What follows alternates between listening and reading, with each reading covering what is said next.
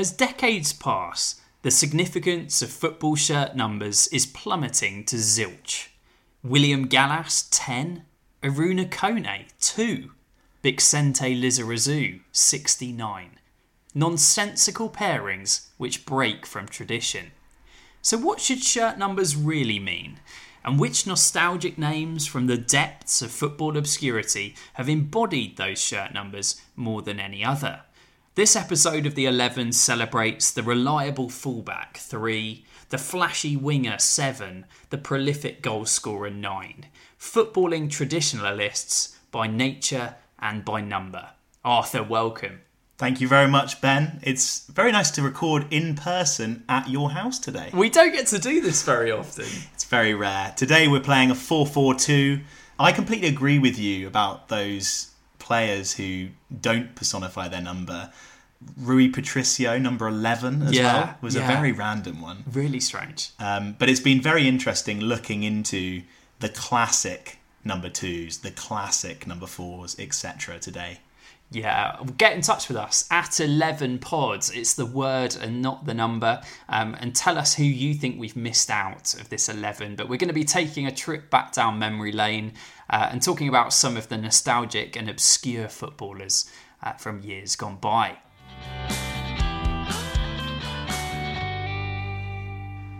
Right, number 1, Ben. I imagine there were a lot of choices for this one. Yeah. It's pretty much every goalkeeper ever. Oh, I really did have the short straw trying to find a goalkeeper that embodied the number 1 jersey. So I tried to think a little bit outside the box. Ironic for a goalkeeper. And I picked someone who had the number 1 shirt retired for them. Wow. Yeah, I was surprised. Unusual, obviously, for a club to retire the number 1 shirt, but there were several options. One of the most notable is the actual reason why Rui Patricio wore 11, and it's because they retired Carla Kame's number 1 shirt at Wolves. Interestingly, they've now given that 1 shirt to Jose Sarr, the current goalkeeper. So lucky man. He's taken it back over, but it was Akame's for a while. But the name that sprung to mind when I looked at the list, and I don't know why I remembered this from the depths of my knowledge, but Miguel Calero. No, I mean... Yeah. No memory.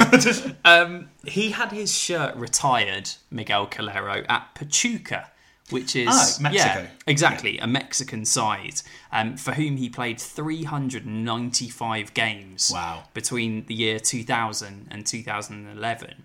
And they kind of took him on as one of their own, despite the fact that he was born Colombian. He had his shirt retired after a tragic event, actually. He died after 2 cerebral thrombosis episodes, aged just 41. And it was a real tragedy because he'd become a club legend. You can imagine playing that many games. So the number 1 shirt was retired in honour of Miguel Calero.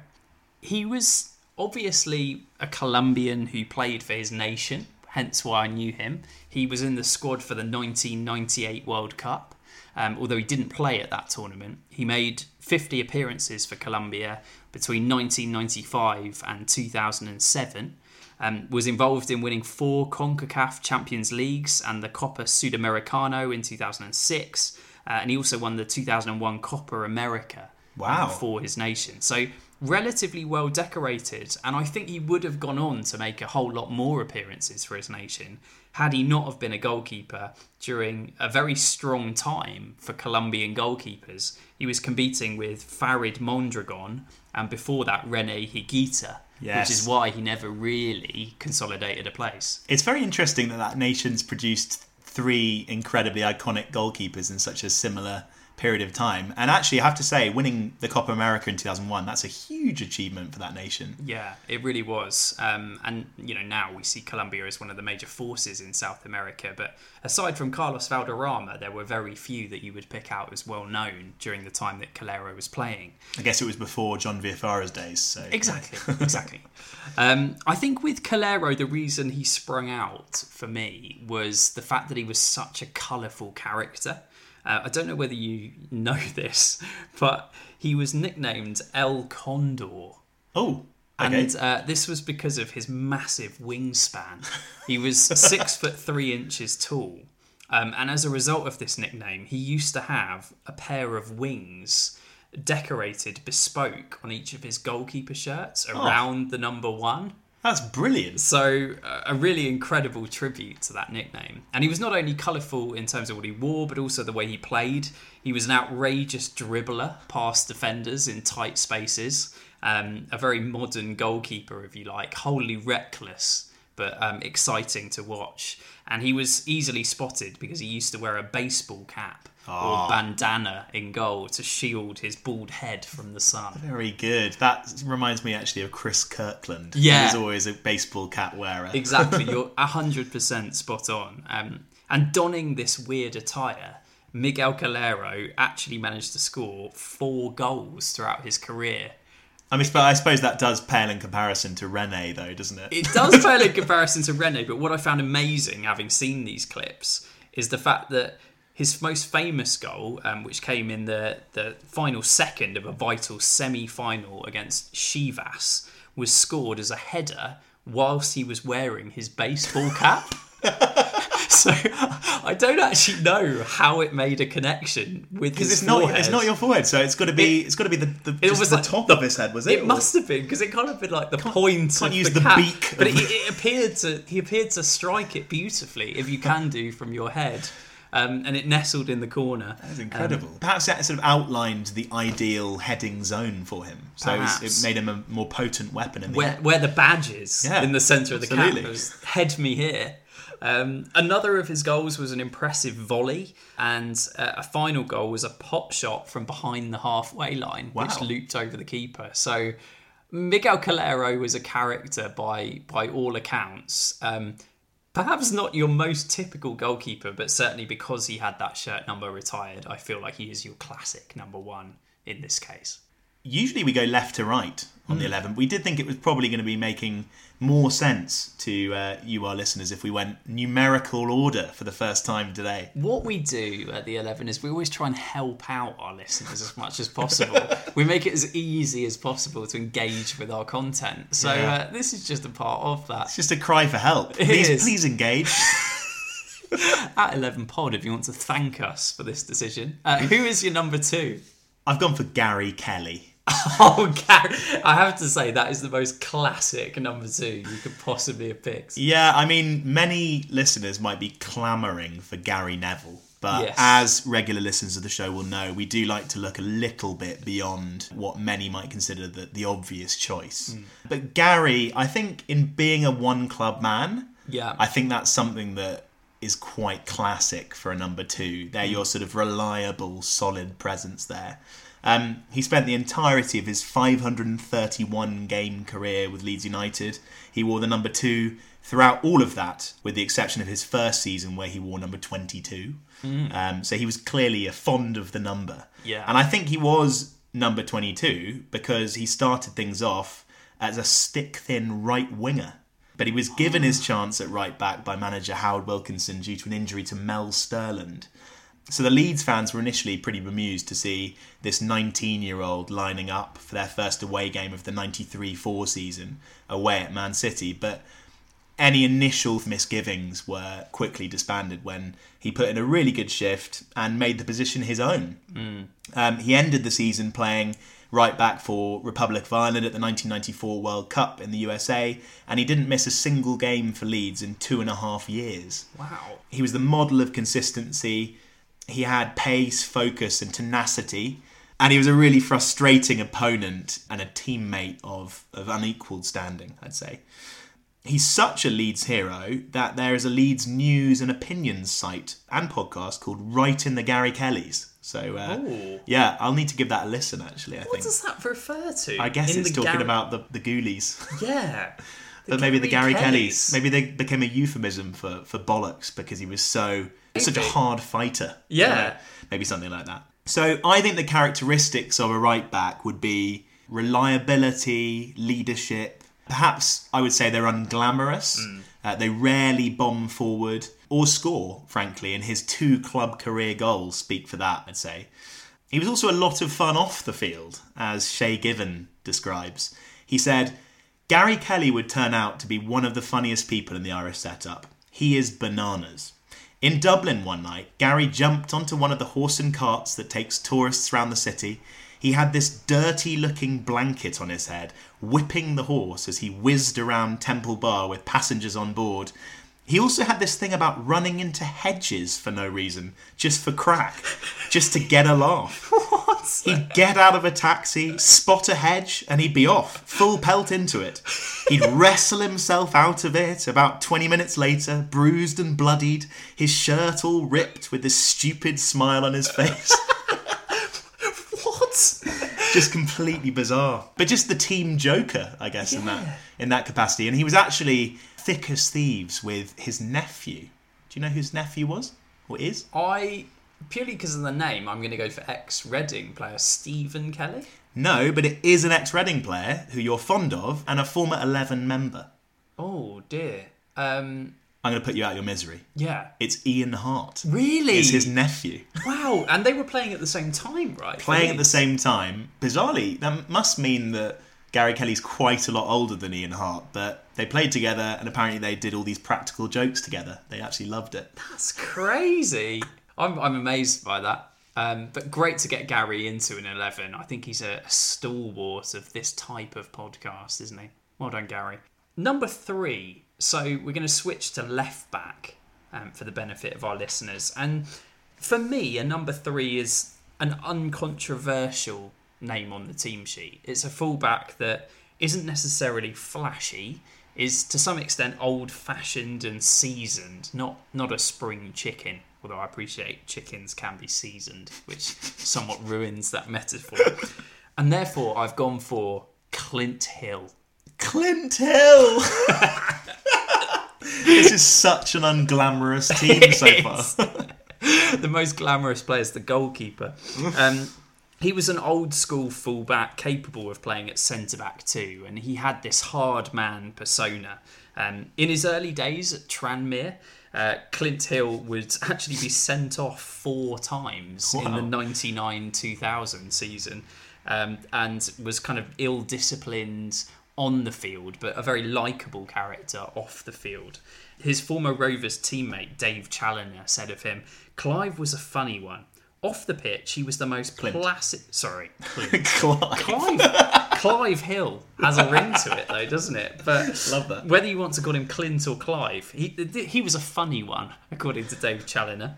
Off the pitch, he was the most placid lad you could meet. On it, he was massively driven to win. And in those days, that manifested itself in him getting sent off an awful lot. He'd go on to play for Oldham, Stoke City and Crystal Palace before finally reaching the top flight with QPR, which is probably That's definitely where I remember him from. Yeah, where he's most commonly known. He was sent off again on the opening day of the season for a headbutt on Martin Petrov of Bolton in a 4-0 defeat at Loftus Road, which is classic number 3 for me, getting sent off for a headbutt. But actually, this would be a low point during his time at QPR, because he would go on to be a bit of a club legend, playing 169 times, serving them as captain, and not necessarily because of their quality of performances, but more because of his leadership and no-nonsense approach. He was one of the fans' favourites during that time. He captained for me, and I'd be interested to get your thoughts on this, possibly one of the most cobbled together Premier League teams in history. Yeah, I agree. I mean, Harry Redknapp assembled it, and some of his favourites were in there. Nico Cranchar, of course, Sandro, yes, Bobby Zamora. But he paired them with some bizarre, exotic choices like Mauricio Isla, Eduardo Vargas, and Mauro Zarate. But he played for QPR, yeah. Amazing. And it was Clint Hill's role to try and bed them all together, which he didn't do hugely successfully. I'm not going to lie to you, because they did go down. Was that the team with Basinga in it? Yeah, it was. They made just like seemingly had this, and it's probably akin to what we might see in January from Newcastle. They had this new money and just decided that they would sign anyone and everyone who'd play for them, and gave some of them ridiculous contracts as well. They even had Julio Cesar. Yes, of course, during this time. So Clint Hill really embodied the kind of true British spirit of that QPR side, and it was that reason really that the crowd took to him. Paolo Maldini is perhaps the most famous number 3 when we think of football history. So you could understand if he had a love from the support that maybe got a bit carried away and, shrines and fan memorabilia, etc. You might not expect that from Clint Hill. But that's exactly what happened during a spell later in his career at Rangers in the SPL. A Rangers fan, David Lowe, paid £40 to register his new name as a tribute to Clint Hill. So he named himself Clint Hill. Oh my God. He shared images of his official National Records of Scotland form, plus an email confirming his deed poll application, telling his Facebook followers, "Just paid £40 to legally change my name to Clint Hill." But just days later, Clint was told by the club that he would not be having his contract renewed and would be leaving at the end of the season. Unfortunately for the previous David Lowe, the now Clint Hill, due to Scottish law, he wouldn't be able to change his name back for a further 5 years. So there is still a man walking round Glasgow town centre called Clint Hill in honour of the left back that he never really got to see. That's hilarious. Poor old Clint. Poor old, the former David Lowe. David, yeah. I know. But great to get Clint in. Clint and Kelly as two fullbacks. That seems very typical, doesn't it? Fantastic. Number 4 is a midfielder. Yeah. This is where we get slightly out of kilter. Yeah. But I can imagine our listeners are flummoxed. They are flummoxed. What are they doing? Yeah. But they are about to hear about the legend that is Stefan Freund. Oh, fantastic. Oh, that's really made up for it. It seemed like a very straight shootout between Vieira and Makelele for this number 4 shirt.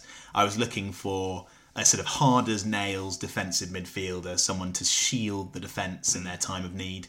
And Stefan seemed like the obvious choice. He started his career at Stahl Brandenburg, coming through their youth system, and he said that the Stasi made an unsuccessful attempt to recruit him as an informer during his time at the club, apparently due to them not having enough leverage on him. His family were just too clean. But he got through that adversity and moved on to Schalke, where he was successful before leaving them for one of their rivals, Borussia Dortmund, in 1993. During his time at Dortmund, he won the league twice in 95 and 96. He won the Champions League in 97 and was known as this kind of enforcer, often sort of man-marking key players out of the game. And for me, that's just a classic trait of a number 4, the hard man of the team, willing to put their body on the line at the expense of a great deal of natural talent, to be honest. Yeah. He did, though, achieve a lot of success internationally as well with Germany. He made 20 appearances and was a key part of the side that won Euro 1996. And upon signing for Spurs in 1998, he was described by the club's director of football, David Pleat, as the kind of midfield action man that every club needs. He was expected to fulfil 2 roles for Spurs, essentially bringing defensive solidity and acting as the nasty bastard in the centre of the park, basically. Totally. Near the top of the league, Chelsea had Dennis Wise, Man U had Roy Keane, Leeds had Lee Bowyer, all players who were pretty tricky customers. And Spurs for years had been deemed to be too soft, too much of a pushover, and so they hoped that Freund would sort this all out. Unfortunately, it seems that was all he did.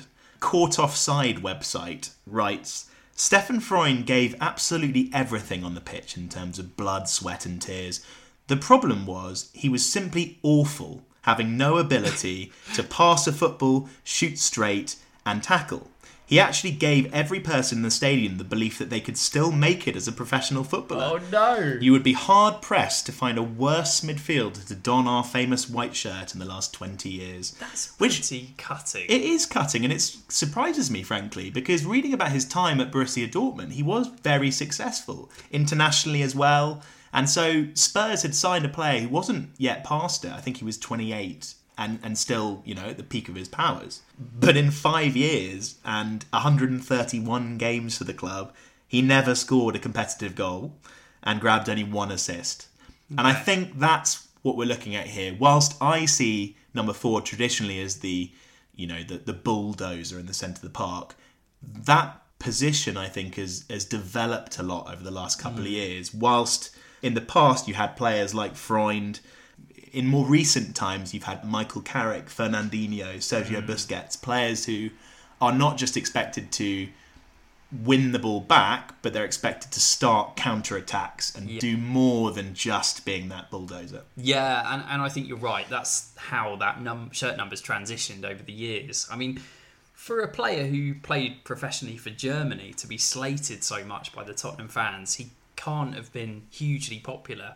One thing I noticed that I hadn't realised, that he went on loan to Leicester City in 2004 and played 14 games for them. Well, there we go. Yeah, that was a completely unknown move that I had noticed. That is bizarre. But also I have these faint recollections of Stefan Freund having this absolutely atrocious haircut. So I think this was a one-off game for Borussia Dortmund, where he basically, because he had pretty short hair for most of his career. For Tottenham. And it was this kind of yellow and black kind of entwined ponytail. That's the one. That obviously was classic to the Borussia Dortmund fans. I guess that would make him a loved figure in their hearts. But it just does seem very out of kilter. And frankly, I saw photos of this online when I was doing my research, and it was only one photo. So I think it was probably just a one-off. Do you reckon he took off the hair? Maybe it's an attachable... Yeah, could have been. So good. He has become a proper cult hero, though, with Spurs fans, despite his lack of ability. Reportedly off the field, he sat in the crowd and joined in with chants when forced to miss a North London derby through suspension. And then, having retired as a player, he turned up in the away end at Old Trafford in 2005, wearing his own shirt from his only silverware with Spurs, which was the 1999 League Cup. And he also went dressed, and this is very Ben Warden, I think, he went dressed to the 2015 World Darts Championship as Tinky Winky from the Teletubbies. How did you find that? There's just a brilliant article about, it shows pictures of him in his Tinky Winky costume. It's just phenomenal. That's amazing. Love it. So number 5, traditionally a centre half. And I think generally when you look at the names like Ferdinand, Cannavaro and Beckenbauer that have worn this shirt, typically it's paired with a confidence, almost an arrogance, surrounding the art of defending. It's not just a crunching tackler, but someone who's prepared to live dangerously at the back. I can't wait to hear you've gone for in that. One name sprung to mind. Lorenzo Amoruso. Very good. Born in Bari, Italy, Lorenzo would represent his birth town for 7 years, helping them to win the Mitropa Cup in 1990, which was an early European club competition. He only came to the UK aged 26 and enjoyed his most fruitful spell at Rangers. He played over 150 games for the Glasgow club in 6 years. He'd win 9 major honours with the club, including domestic trebles in 98-99 and 2002-2003. But despite all the success he had, he actually worked incredibly hard to prove doubters wrong. Amoruso was booed by Rangers fans after several poor displays and tactical errors, and he clashed with the management at Rangers several times, resulting in an eventually aborted move to Sunderland. Advocat began to sign defenders, Dick Advocat this is, in a bid to replace Amoruso, including Bert Konterman and Paul Ritchie. The fact that neither of us know who they are suggests he didn't do a great job of that recruitment. But the Italian remained after his replacements failed. In many ways, I feel Amoruso was a victim of being too cocky. He was guilty of some horrible errors where he was outstripped of possession, giving the ball away in front of his own goal, some of which happened, unfortunately, in the Old Firm derby. And this eventually led to him being stripped of his captaincy. He was actually quite a controversial choice to begin with. Do you know why, Arthur? Was he just absolutely rubbish? Well, there was that on reflection, but it was actually because he was Catholic, and Rangers being a Protestant club, he was the first ever Catholic captain of the side. It was interesting. It was during that sort of time that the Old Firm team started to let in Protestants and Catholics into their squad. You might remember Gennaro Gattuso playing for Rangers around that time as well. Peter Lovenkrands, or was he a little bit? He was a little bit after that. I don't know whether he was Catholic or Protestant. Well, I mean, the Danish are historically... Are they? No, I have no idea. Who knows? Do get in touch at 11pod. Tell us if Peter Lovenkrands is Catholic. Amoruso did have some particularly good games in the early 2000s, and Simon Fisher from Sky commented on his performances after he won the Players' Player of the Year in 01-02. He said, "What sets Amoruso apart from the rest of the league is his ability to read the game. The Scottish League is full of defensive players who like nothing more than to propel the ball into rosette. But to be fair, there is a time and a place for that. Amoruso dominates play from the back with grace as well as power. His ability to nick the ball off an attacker's toes is one of his main strengths. This season, he's made 36 interceptions, a total no other SBL player can match. And while this is undoubtedly his forte, he still puts in his fair share of graft." And that description for me it conjures up number 5 to me, and is why I felt like Amoruso would be a great pick. He'd finished his career at Blackburn Rovers before a brief spell at Cosmos in San Marino, which... I must say, I didn't even realise they had club football. Apparently they do, Cosmos. And he recently, in case you were wondering what Lorenzo Amoruso is up to now, starred on the Italian equivalent of Love Island with his wife. Oh, wow. Basically, with his wife? Yeah, basically in Italy, they do this thing called Temptation Island, where couples go on and endure a series of tests to prove whether their relationship is built to last. They basically lure each of them into affairs with other women and stuff like this. It's quite bizarre. Sounds awful. And they're in there for like a month or whatever, and then they come out and it's the test of their relationship. So he's done that, and presumably it's passed. And he's still married? I believe so. So well done, Lorenzo. Lorenzo, number 5. Yeah, I find it interesting that he was never capped by Italy throughout his career, considering in many of those stretches he was enormously successful and was a good defender. But I guess he could be the equivalent of, your Steve Bruce, uncapped by his nation, but one of the best ever to not be capped. Totally. One for us to consider, Arthur, when we do our uncapped Italy 11.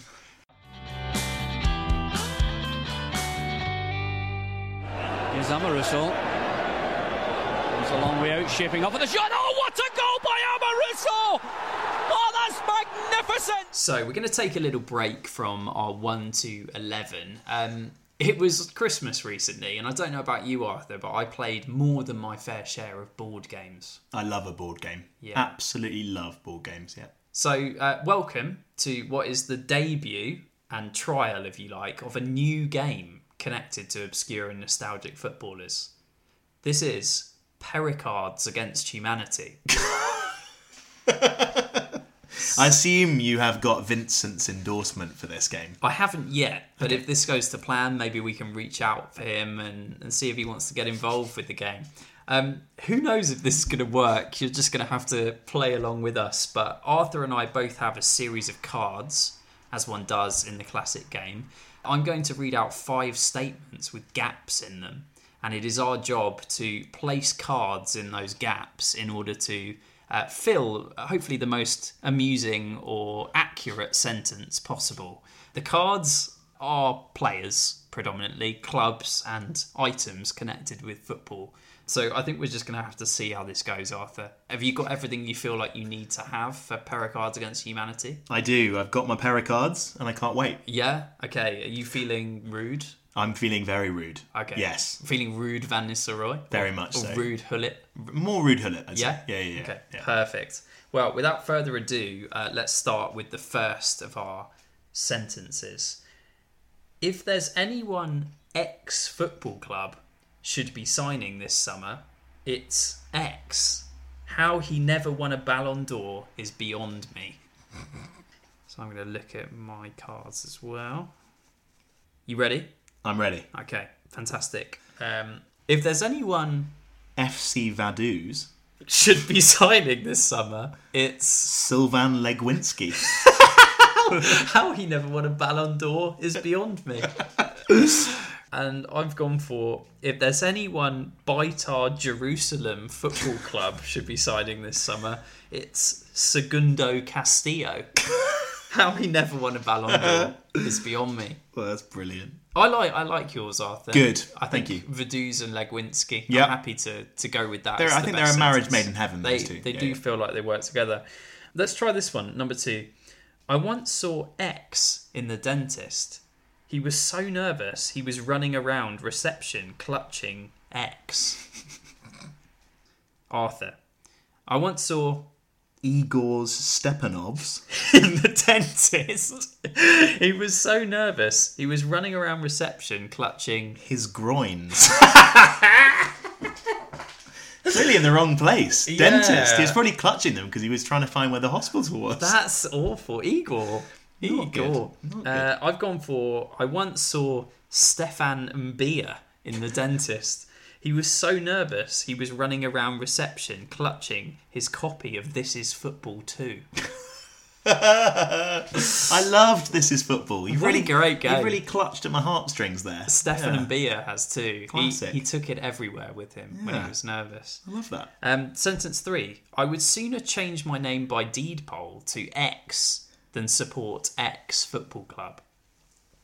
I've got one I think that works quite well. Okay, go for it. I would sooner change my name by deed poll to Anthony Vanden Borre than support Portsmouth Football Club. Yeah, perfect. An ex-Portsmouth player. Very good. That's a match made in heaven. I mean, I'm not sure I'd love to change my name to Vanden Borre, but yeah, I think that's better than mine. Actually, I would sooner change my name by deed poll to Josip Skoko than support Wycombe Wanderers Football Club.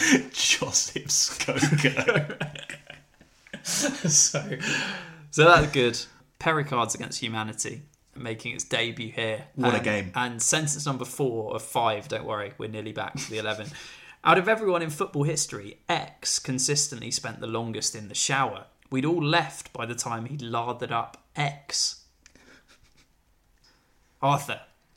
Out of everyone in football history, Tai Taiwo consistently spent the longest in the shower. We'd all left by the time he'd lathered up his whistle.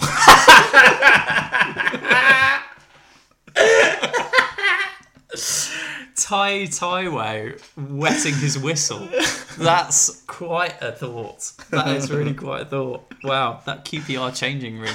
Imagine Stefan and Mbia clutching his copy of This Is Football. Just loving it. Tai Taiwo wetting his whistle. For that one, I had, out of everyone in football history, Jonathan Cagliari consistently spent the longest in the shower. We'd all left by the time he'd lathered up his agent. So real interesting relationship. Great those tales, two. yeah. All worthy of 11 inclusion. You should check out X's new website. I hear he's selling X in return for Panini football stickers. Arthur, you ready? Yeah. You should check out Oleg Luzhny. new website. I hear he's selling his stash of Stenhouse Muir matchday programs in return for Panini football stickers. I didn't know Oleg Luzhny was a fan of Stenhouse Muir. Huge fan of Stenhouse Muir. Wow. Massive fan. Fantastic. Always been a fan, in fact. That's really great. He started their fan base in Ukraine. Did he? He did. Wow, what a man. I said you should check out Branko Strupar's new website. I hear he's selling his match-worn football shirts in return for Panini football stickers. Love it. Yeah, it works perfectly. It's absolutely perfect. Well, I mean, that was Pericards Against Humanity. I don't know whether you'll ever hear that again, but it was novel, it was unique. I mean, I'm devastated that we've just missed Christmas for this, so obviously no sales this year, but perhaps we can make a real push for it next year. Fantastic, sounds great.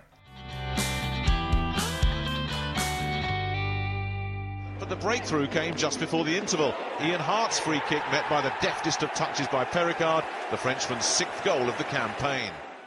I've just heard in this short interlude that you turned down the chance to have Tai Taiwo wetting his cuddly Gunnosaurus. It was very tempting, but I just thought wetting his whistle worked very well. Perfect sense. It really did. He's number 6. So number 6 is a name that is perhaps too obvious in my mind, but I don't think he's as recognised as a player of his talent should have been. Okay. It's Aldair. Oh, do you remember him? Do you know what? I don't even know who he played for, but I remember him playing for Brazil. Well, I can talk you through his career, Ben. That is exactly what I want. He started at Flamengo in his native Brazil, where he caught the attentions of European scouts and wound up at Sven's Benfica. He won the Portuguese Super Cup and reached the final of the European Cup in his only season there, so it was a season of immense success. And that led to him signing for the club he must be synonymous with, really, and that's Roma. Okay. Yeah. So he signed there in 1990, and he'd stay there for 13 seasons, marshalling the back line and becoming a true club legend. He played a total of 436 games with the Giallorossi, scoring 20 goals in total, and becoming the club's most capped non-Italian, and earning the nickname Pluto due to his apparent likeness to the Disney character. Interesting. He's the sort of the dog in Mickey Mouse. Yeah. I don't really quite get that, but I don't see it. No, neither do I. But the Roma fans saw it, and that's what they called him. And I think he loved it. Fantastic. So we're all good. Yeah. He won 1 Serie A, 1 Italian Super Cup, and 1 Italian Cup, also reaching the UEFA Cup final in the same year. And he was recognised in 2000 as one of the best players in the world by being selected in the FIFA 11. Yet, still, he remained loyal to Roma in spite of their relative lack of success during his time there. He was a real leader, an essential component of number 6 in my mind. He'd been given the captaincy in 1998 by Abel Balbo, who was the coach. But in October 1999, he took the decision to pass the armband on to a young Totti. Even though Totti was just 22 years old, Aldair said afterwards that he had passed on the captaincy as it was time for him to take up his responsibilities for the team, and he could see, I guess, what a club legend Totti would turn out to be, and what a captain he was for that club. At the end of his testimonial game, he presented his number 6 shirt to President Franco Sensi, who retired the number on the supporters' request. It was held in retirement until 2013, when Aldair himself requested that it be reintroduced for new signing Kevin Strootman. He said it would be great to see the number 6 back on the pitch, especially for those youngsters who've never seen it. Totti was once asked to describe Aldair in a few words. He replied, 2 words aren't enough. He's too good for that. He's a part of Roma, and that's how we'll remember him. He had 80 caps for Brazil, an absolute rock at the back, a World Cup winner and runner-up, a Confederations Cup winner and twice Copa America winner. He had superb vision, incredible technical ability, his passing range and ability to read the game always put him a step ahead of opponents despite a relative lack of pace. And his confidence on the ball and adeptness at these long balls enabled his team to advance into midfield and create chances for his teammates. I think probably the most comparable of the players that we have in the Premier League today is Virgil van Dijk. He seems very Van Dijkian in makeup, just an incredible presence on the ball and strength and command at the back. And I think that's something that we like seeing in a number 6s. So for me, that's Aldair. Yeah, I love that pick. Actually, it strikes me that when you go back to the 90s and the early noughties, players like Aldair, Cesar Sampaio, players like Lucio and Juan, Brazil had some great centre-backs, didn't they? They weren't just a kind of samba flair outfit, and that's probably why they were so successful and hard to beat. Yeah, in many ways he is a very Brazilian centre-back in the sense that he was so comfortable with the ball at his feet and had, I guess, a little bit of that samba flair, but also strength and command at the back. An excellent player, and very pleased to slot him in. Now, as you will know if you've listened to the 11 before, each week one of our 11 is up for grabs, and we get some fantastic nominations in from friends of the show or football personalities or journalists. And this is no different. We've got 2 which are coming in, and it's number 7 which is up for grabs. So we'll save that till the end, when we'll find out who is nominated for a Twitter poll that you can vote on. We'll skip for now, therefore, to number 8. And the other central midfielder playing alongside Stefan Freund, but I think more of an attacking influence. I see an 8 Arthur as box-to-box, full of energy, a leader by example perhaps, but perhaps more so than the number 4, someone who chips in with goals too. Obviously, Steven Gerrard, prime example of a number 8, but too obvious for the 11. So I've gone for a player a little bit further back in time that, in my opinion, was a Gerrard of his particular domestic club, and that's Robbie Earle. Oh, a brilliant pick. Yeah, Robbie Wimbledon Earle. legend? Wimbledon legend, but perhaps one of the unknown things about him is that he was also a Port Vale legend. Oh. In fact, he was voted as Port Vale's fans' favourite player of all time. Oh, wow. He played 294 games in the Football League for Port Vale. Is that more than Wimbledon? I'm just doing the maths. You've given me a difficult piece of maths, but yes. Because he played 578 league games in his senior career and 294 for Port Vale. So I believe that means yes. Well, there we go. And he was a two-club man, which is not a phrase. But a two-club man is a thing. A two-club man. So he played for Vale for 9 years between 1982 and 1991, where he was a cult hero, considered one of the best midfielders ever to play for the club. And he would spearhead Vale's promotion from Division 4 all the way up to Division 2, forming an outstanding midfield partnership with Ray Walker. Do you remember Ray? Not really. No, neither do I. In July 1991, the big moment came for Robbie Earle when he was transferred to Wimbledon for a fee of £775,000. And it was later reported that they were so desperate to sign him that chairman Sam Hammam locked Earle in a room at Wimbledon during transfer negotiations and only let him out when he agreed to sign for the club. Basically held Robbie Earle hostage, which I'm not sure you'd be allowed to get away with these days, to be honest. He would take to top-flight football like a duck to water. He played alongside cult figures such as Aidan Newhouse, John Fashanu, Vinnie Jones, Laurie Sanchez, Jason Ewell, and Marcus Gale.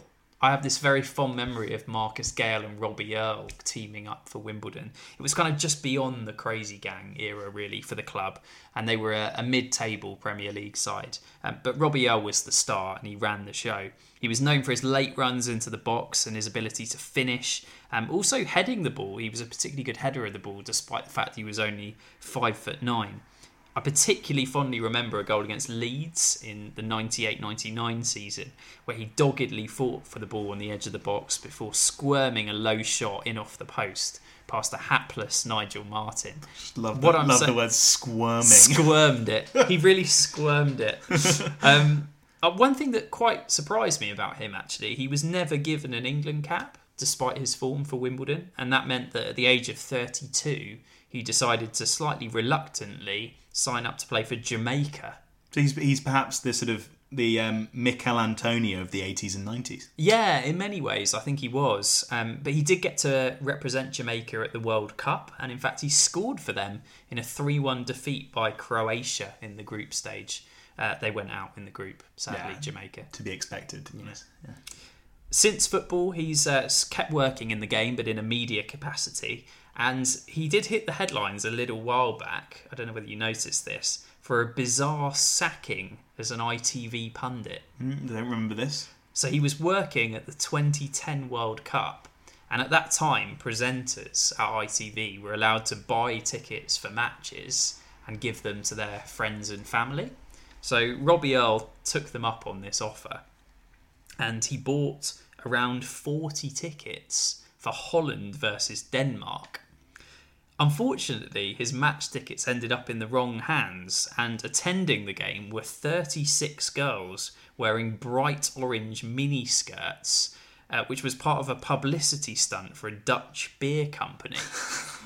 Robbie Earle said, "I have absolutely no connection with this marketing ambush whatsoever. I have not profited in any way from these tickets. Call me naive, but I didn't think I was doing anything wrong. I hope when people hear the full story, they will see me in a different light." Now, I've searched long and hard, and I haven't found the full story.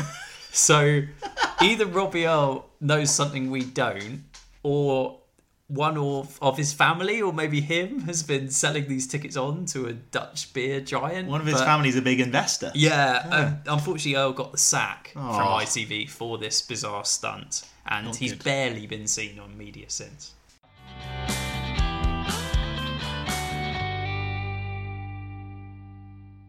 Number 9. Who's going to be scoring the goals for this 11, Arthur? So I've gone for Ivan Zamorano. Oh, wow. Chile. Chile, correct. Chile. And a Real Madrid and Inter legend, I would say, mostly. Didn't make it over to the Premier League.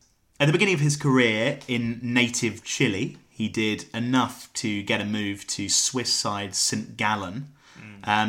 He was nicknamed Bam Bam, which I'm not quite sure why. Potentially another cartoon character reference. Yeah, it could be. Who knows? But that was a little kid in the Flintstones, wasn't it? Yeah, bizarre. I don't get that one, but it also feels a bit bizarre that he did enough to earn a move to St Gallen. I feel like that seems like a bit of a bizarre step up for a Chilean striker. So good. He did take to European football like a duck to water, though. He scored plenty of goals. The second player in the 11 that's a duck to water. Was it? Him and Robbie O will get on brilliantly. They're both ducks. They're just love water. He earned a move to Spain, which was certainly a step up. He went to Sevilla, where he would again prove successful, earning a move to Real Madrid in 1992. And it was there that he enjoyed the most successful spell of his career. He scored 101 goals in 173 appearances and helped them to win a first La Liga title in 5 years in the 1994-5 season. He finished league top scorer with 28 goals. He was regarded certainly as one of the best strikers in the world at the time. And in the air, he was unparalleled.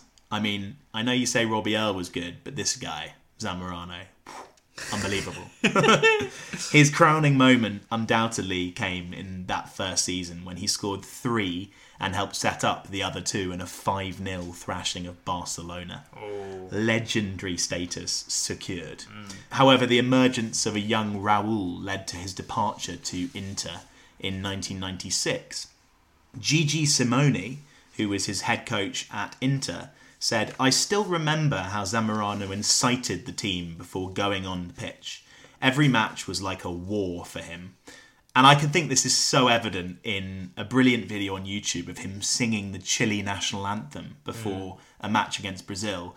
His passion in that video just gives me the chills. And after he finishes singing the song, he goes and sort of riles up the troops and you know, heading into battle. Zamorano only managed 20 appearances and 4 goals in Simoni's 1 full season in charge, but he was the dream strike partner. He attracted defenders' attentions and freed up space for Ronaldo, who scored 34 goals that season. The arrival of Roberto Baggio in the summer of '98 created a problem, though. He insisted on taking Ronaldo's number 10 shirt, with the Brazilian duly handed Zamorano's number 9, which he'd worn throughout his career. Bam Bam had a rather unique solution to that problem. He decided to take the number 18 shirt and added a plus sign between the 2 numbers. It not only showed a firm grasp of arithmetic, but frankly showed that he was a man who knew what it took to be a number 9, and he wasn't willing to give it up that easily. As well as Ronaldo and Baggio, Zamorano had to compete with the likes of Mutu, Recoba, Vieri during his time at Milan, but the Chilean remained a regular until he left for Mexican side Club America a month short of his 34th birthday. He wasn't finished there, though. It was a childhood dream for him to play for Colo-Colo back in Chile. So he signed. He scored 8 goals in 14 games, which was pretty damn good for a 34-year-old, and then hung his boots up in 2003. On an international level, he was brilliant. Him and Marcelo Salas combined to form one of the most feared strike partnerships in the world. Between them, they scored 41 goals in just 49 appearances between 96 and 98 and were incredibly fearsome. And for me, I think Ivan Zamorano is that archetypal number 9. He not only lays on goals for his teammates, but he scores plenty himself. I think that number 9 needs to be a strong goal scorer. You can't go your career without scoring regularly. He scored his fair share. Love that. Did you know I once went to a fancy dress party as Ivan Zamorano? You did not. I did. It was you had to go as like iconic footballers. And I had a red T-shirt at the time. I was at university, so we had no money. And I had a red T-shirt and a curly wig. I went as Ivan Zamorano. Why did you just have a curly wig lying around? I just had one because I think the previous year I'd gone as Marouane Fellaini. And I thought I could always double. I could go as Salas the year after if I needed to. It's such multi-purpose. The dream. Who's playing at number 10 then? Well, I think actually out of every shirt number in the game, number 10 is one of the positions that's changed the most during history. I mean, when we look back 20 years or so, the number 10 is a centre forward just as much as the number 9 is now. But obviously with the switch of formations and the prominence now of either a diamond in midfield or a 4-3-3, the number 10 has become synonymous with that hole just in behind the striker. You were saying Ralph Hasenhüttl calls both of his attacking midfielders number 10. He does, yeah. He plays a 4-2-2-2, and the two behind the strikers are essentially our wingers, and he always just refers to them as the number 10s. And so I think that's maybe perhaps a sort of Germanic phrase. I think Ralf Rangnick would say that as well. The position has changed a lot. Yeah. So I tried to pick someone who has played in both positions over the course of their career. Someone who's played up front, but has also played in the hole, just in behind. And that man is Guillermo Franco. Sorry, honestly, you have this incredible ability to just make me laugh with any player you pick. Guillermo Franco, how could we have forgotten him? He was a versatile forward. He could play as an out-and-out striker, but was probably happier in a more supportive role. Very good at holding the ball up. Probably better at his link-up play and his unselfish running than as a natural goal scorer. But certainly very effective in a lot of the teams he played for. His full name is Guillermo Luis Franco Farquharson, which I think is a brilliant name. It reminds me of Lord Farquhar. Lord Farquhar. Yeah, it's bizarre. He was born Argentinian, but became a Mexican national. He was prolific in his early career in South and Central America.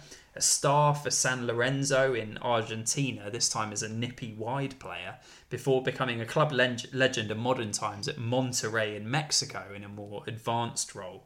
I love a nippy wide player. Nippy wide player. Oh, nippy wide player. It sounds like Nicky Lauda. No, it doesn't sound like Nicky Lauda at all, actually. He led the league in scoring during the 2004 Apertura with 15 goals in 16 games. And he was part of the team that won the Mexican Primera Division in 2003, achieving the runner-up position twice in 2004 and 2005. And that was what caught the eye of the Mexico national team and earned him a call-up in 2006 and 2010 to their World Cup squads. He joined West Ham United in 2009 as their new number 10. Wow. He was a free agent at the time, aged 33. And no one really knew who he was. So I think people were a little underwhelmed thinking that Guillermo Franco was going to try and keep West Ham in the league. But he actually had an incredible impact in the few games he played. He scored his first goal for the team in 2009, October, to put them 1-0 up against Sunderland away from home in a game that finished 2-2. But he also simultaneously became the third Mexican player to score in the Premier League. Do you know who the first two were? Just out of interest. One of them's got to be Carlos Vela. Correct. Jared Borghetti? Correct. Yes. Well done. Jared Borghetti for Bolton Wanderers. Very well done, Arthur. In April 2010, he assisted Scott Parker, who scored the winner in a 3-2 victory against Wigan Athletic. And that was a win which would see West Ham safe from relegation. So in 23 games for the Hammers, he scored 5 goals, which I don't think is actually that bad for a 33-year-old who'd only really played a little bit in Spain, but primarily in South America, and was signed as a free agent. It wasn't enough to keep him on, though. He was released at the end of his one-year contract. He was described by Bobby Chu, who wrote for the Bleacher Report, as having a never-say-die attitude when he played for West Ham, an intelligent player, a naturalised Mexican who endeared himself to the Upton Park faithful, earning him adoration and adulation alike. Wow. But then, aside from Carlton Cole that season, West Ham's attacking options were only Mido, Elan and Benny McCarthy. Elan. Yeah. Oh, God. So it wasn't I didn't even know Benny McCarthy played for West Ham. Yeah, I think it was when he was past it, beyond the Blackburn days. I think the number 10 as well at West Ham has been a pretty iconic number, having Paolo Di Canio wear it and having the likes of Marlon Harewood. Yeah, so you've got to keep up with him. I mean, a few players that really were very well respected by the West Ham faithful. So to have that much pressure on you, I know the number 7 is a very big deal at Southampton because you follow in the footsteps of Matt Le Tissier, which is not easily done. Yeah. So perhaps there was a weight of expectation on him when he moved there. Who's number 11 completing our attacking line? I think playing in the midfield, really. Correct. More specifically on the left, we're going to play him. Most people think of Ryan Giggs, but I think of his compatriot, the late, great Gary Speed. Oh, nice pick. Yeah. What a legend. I think his career, statistically speaking, is pretty incredible. At the time of his retirement, he had the most Welsh caps for an outfield player with 85, the most Premier League appearances, 535, and a total of 841 senior club games and 134 goals in his 22 years as a professional. His career also had its fair share of achievements. He was a vital part of Howard Wilkinson's Leeds team, which won the last First Division title in 91-2 before it became the Premier League. And he helped Newcastle reach the FA Cup final in both 98 and 99. Sadly, he was unsuccessful in both of those. As a player for first Leeds, then Everton, Newcastle, Bolton, Sheffield United, I see him as the ultimate team man. In my mind, he brought the level of the players around him up in an almost Michael Jordan-like fashion. Genuinely. Big claim. I just think he made everybody better. Whilst the players he played with would perhaps grab the headlines, it was Speed who his teammates would always claim was the actual man of the match. Whether in the centre of midfield or on the left, or occasion he was asked to play left back or anywhere else to plug a gap, he was one to get on with the job at hand and do it brilliantly. He had the knack of arriving in the penalty box at the right time to contribute vital goals. He also had an exceptionally powerful header. And another priceless ability at the other end of the field to read the game and cut out trouble with a perfectly timed interception. He was the consummate professional both on and off the field, and I think that's shown by the longevity of his career. He was doing the hard yards in Allardyce's Bolton at the age of 39. Allardyce's Bolton. Does Bolton exist outside the realms of Allardyce? That's such a good point. I don't know. Did anyone else even manage Bolton? I mean, Gary Megson. Gary Megson. I think that longevity was down to his embracing of modern sports science, a diet, yoga.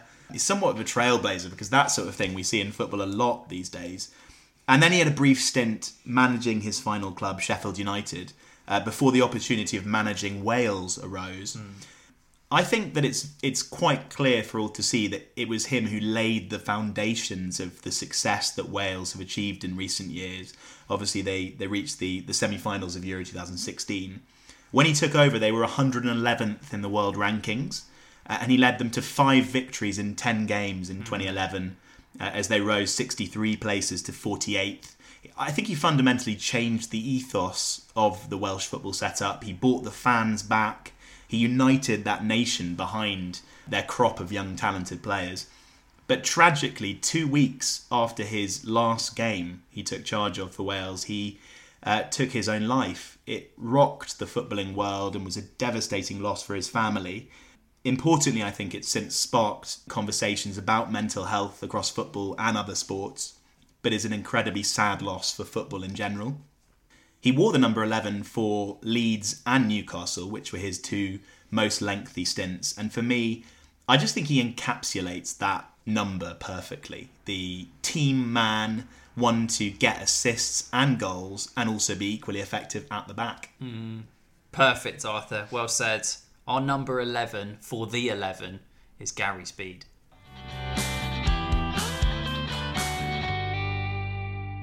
This is a real chance and a goal. Franco, the Mexican international, scores his first goal for West Ham. It's time to return to the number 7, which is the final position, and it's up for grabs. Thank you so much to Catherine Batty for reaching out with a voice clip for us and a nomination. Catherine is the women's football correspondent for Mail Sport and also a massive Hull City fan. Let's see if that influences her decision for a number 7. My pick for number 7 is Hull City legend Stuart Elliott, who joined the club in 2002 from Motherwell after they'd gone into administration. First season was successful, finished as top scorer, but it was the 2004-2005 season where he had his standout campaign, 27 goals in the league, earned him the Golden Boot, which he had to share with Dean Windass, who obviously wasn't playing for Hull at the time. But he just seemed to score every game he played, different types of goals. He could score from long range, he could run with the ball. For a left winger to score 27 goals at that time, where wingers didn't really score as much as strikers did, was really impressive. And there's a memorable goal where he scored a header from a corner against Swansea, and he's only a small guy, Stuart Elliott, he's about 5'9", and he just sort of rose and he seemed to hang in the air when he would go up for a header. And yeah, he scored from this corner against Swansea, and it put us top of the league that night, and the atmosphere was just incredible. And one of the great things about him as well was his celebrations. He's a very religious man, so he'd always sort of point to the sky in a reference to God, but then after he did that, he would always do a cartwheel, and it became his signature celebration when he played for us. Also, as all good flair players do, at one point he dyed his hair bleach blonde. Northern Ireland international, and even though when we went up to the Championship he was sort of a little bit more in and out of the team, he still scored some important goals which helped us stay up before he left finally to go to Doncaster and had sort of spells around other lower league teams. He was a great character at the time and really kind of embodied that Peter Taylor team during the early 2000s, where fans were just starting to get a bit more faith in supporting Hull again, and he was one of our best players during that time, and for me is probably one of the best number 7s to wear the shirt, certainly in my lifetime. Stuart Elliott, brilliant pick. And we love Hull City players on the 11. We've already had the likes of Guido, haven't we? We have indeed. Kamil Zayat. Yes. Yeah, and Nabil Gilas as well. Yes. Yeah, we had him too. So thank you so much, Catherine. Do check out her fantastic articles and her Twitter page. Arthur, you've got another nomination. Indeed. Very pleased to have Ronan Murphy get in touch. He is a Bundesliga and European football pundit for Sony Sports and a very nice bloke. So let's hear who he's got to nominate. If, like me, you grew up watching football in the 90s and the noughties, you kind of had this idea that a number 7 was a typical right midfielder, right-footed player. He'd get the ball down the wing, cross it into the box, kind of a David Beckham type. But then a few years later, there was 2 players that maybe redefined the right midfield role, and they would have been Arjen Robben and Hulk. And unfortunately for this series, Robben wore number 10 and Frank Ribery on the other side had number 7 for Bayern Munich. So you had Hulk at Zenit St. Petersburg wearing number 7, and for Brazil at the 2014 World Cup playing on the right wing. And both of these players were left-footed and would never use their right foot. And I think FIFA at the time probably gave them a 1-star weak foot. They always used to cut inside and shoot. With Hulk, he had started out as a centre-forward playing in Brazil before he moved to Portugal and then on to Zenit St. Petersburg, who spent 60 million on him. And it took him a while probably to settle because he had fallen out with the coach, and other players at the club were kind of jealous of the amount of money he was earning. He eventually kind of settled down, and then he won everything there was to win in Russia. He was the player of the year. He kind of dominated in Europe. He even scored a couple of goals against Liverpool to knock them out one season, and that kind of earned him a big money move to China at the time that China was really the place to go if you wanted to earn a lot of money. But since then he's kind of disappeared from the radar of a lot of people, but he turned up this season back in Brazil. He's playing for Atletico Mineiro. He's back wearing the number 7. He's 35. He was the top scorer in Serie A in Brazil. He was voted the best player and he helped them win the title. I think they ended up winning the treble. So he was a bit of a larger-than-life figure, and he kind of took his career all around the world, and maybe more power to him for doing it, because he's had a successful career. He's even back in the Brazil squad. So something seems to be working out for him. And an iconic number 7 in his own way. He mightn't be David Beckham, but there'll only ever be one Hulk, I suppose. Oh, Hulk! He's honestly, I think I mentioned him in the Worldies 11 back in episode 1 of this podcast. A particular favourite player of mine due to his incredibly powerful shot. Yes, incredible and Hulk, 2 words that go hand in hand. My own nomination for this poll, Arthur, Andy van der Meijden. Yes, what a player. For me, he is a classic number 7, or rather something that might have been, because he was Beckham-esque in the way that he played. Was he? No. But he might have been, had he not have been such a rogue. He had an outlandish personality, and off the field he got into all sorts of troubles. He drank and he partied more than he should. He gambled much of his money away and spent lavishly. He recalls from a time when he was at Everton. I bought a Ferrari and the first stop was the News Bar, a popular place in Liverpool. After a couple of hours of alcohol, I drove to the nearest strip club. Getting drunk in a strip club in the middle of Liverpool was not very smart, but I just had this longing for naked women. He would eventually see the breakdown of his marriage, sadly, after an affair with one of the strippers that he was involved with. And that was always going to happen. Yeah. Come on, Andy. He delved into recreational drugs, and it basically is his footballing career kind of fell off the rails. So it is a bit of a tragic story. I feel for Andy in that sense. But we forget how good he could have been. Early in his career, he was unpredictable, silky, a wonderful crosser of the ball, and he was a useful set-piece option as well. He played Champions League football with Ajax alongside Ibrahimovic, Van der Vaart, Schneider, and also at Inter Milan alongside Davids, Veron and Zanetti. And he played 17 times for the Netherlands. So what might have been for Andy van der Meijden, who was a 7 for Everton, but rarely a 7 as a rating. And I've gone for a number 7 who I consider a true great of the game. At Man United, more than many other clubs, this number has become synonymous with greatness. You've got Beckham, Cantona, Best, Cristiano Ronaldo, and that's really why I thought I'd pick a player of equal genius. Yeah. I've gone for Brett Emerton.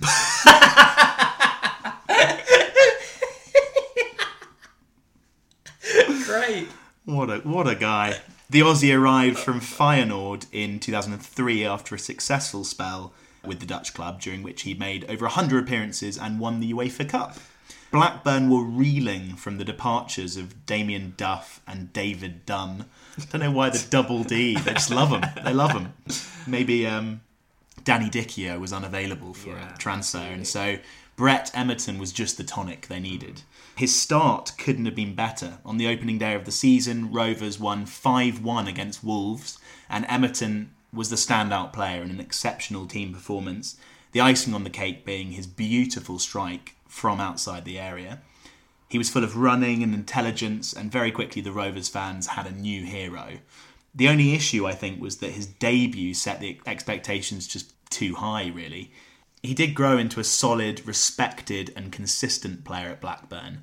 Manager Mark Hughes said, "He's a player who gives me a lot of options. He's very versatile in that he can play wide at full-back and he can make breaks from the centre of the park. He has the ability to carry the ball from one end of the field to the other, and that's why other teams have coveted him this summer."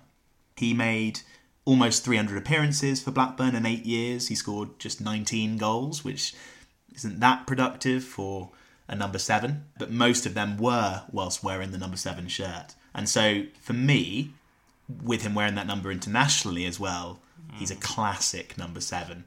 He would go on to make 95 international appearances and score 20 goals. He has the 4th most caps for the men's team. Ooh. Do you know who the other 3 are? Oh, Tim Cahill. Correct. Oh, who's that defence centre-back? Moore? No. Craig Moore? No. Mark Schwarzer? Correct. And Viduka?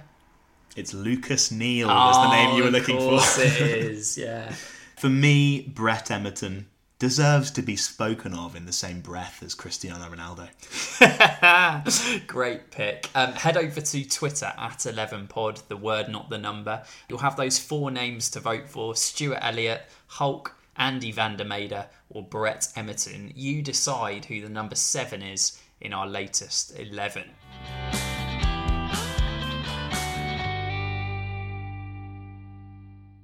A few near misses that are on the bench for our 1 to 11. Paulo Futre.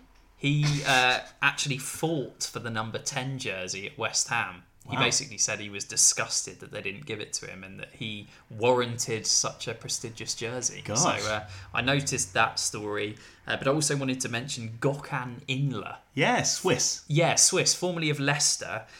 He actually wore the 88 shirt. Oh, wow. Throughout his career. Briefly wore the 8 as well. The 8 for Switzerland, but the 88 for club.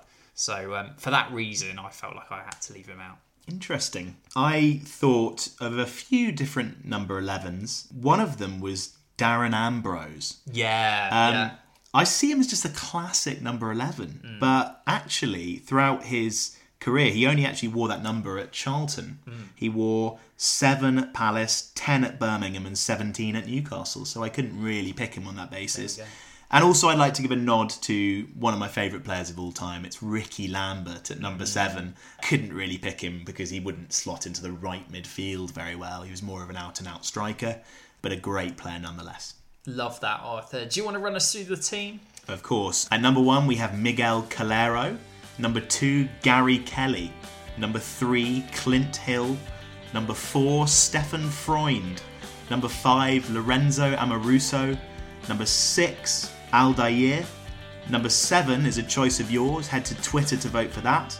Number 8, Robbie Earle. Number 9, Ivan Zamorano. Number 10, Guillermo Franco. And number 11, Gary Speed. Thank you for listening.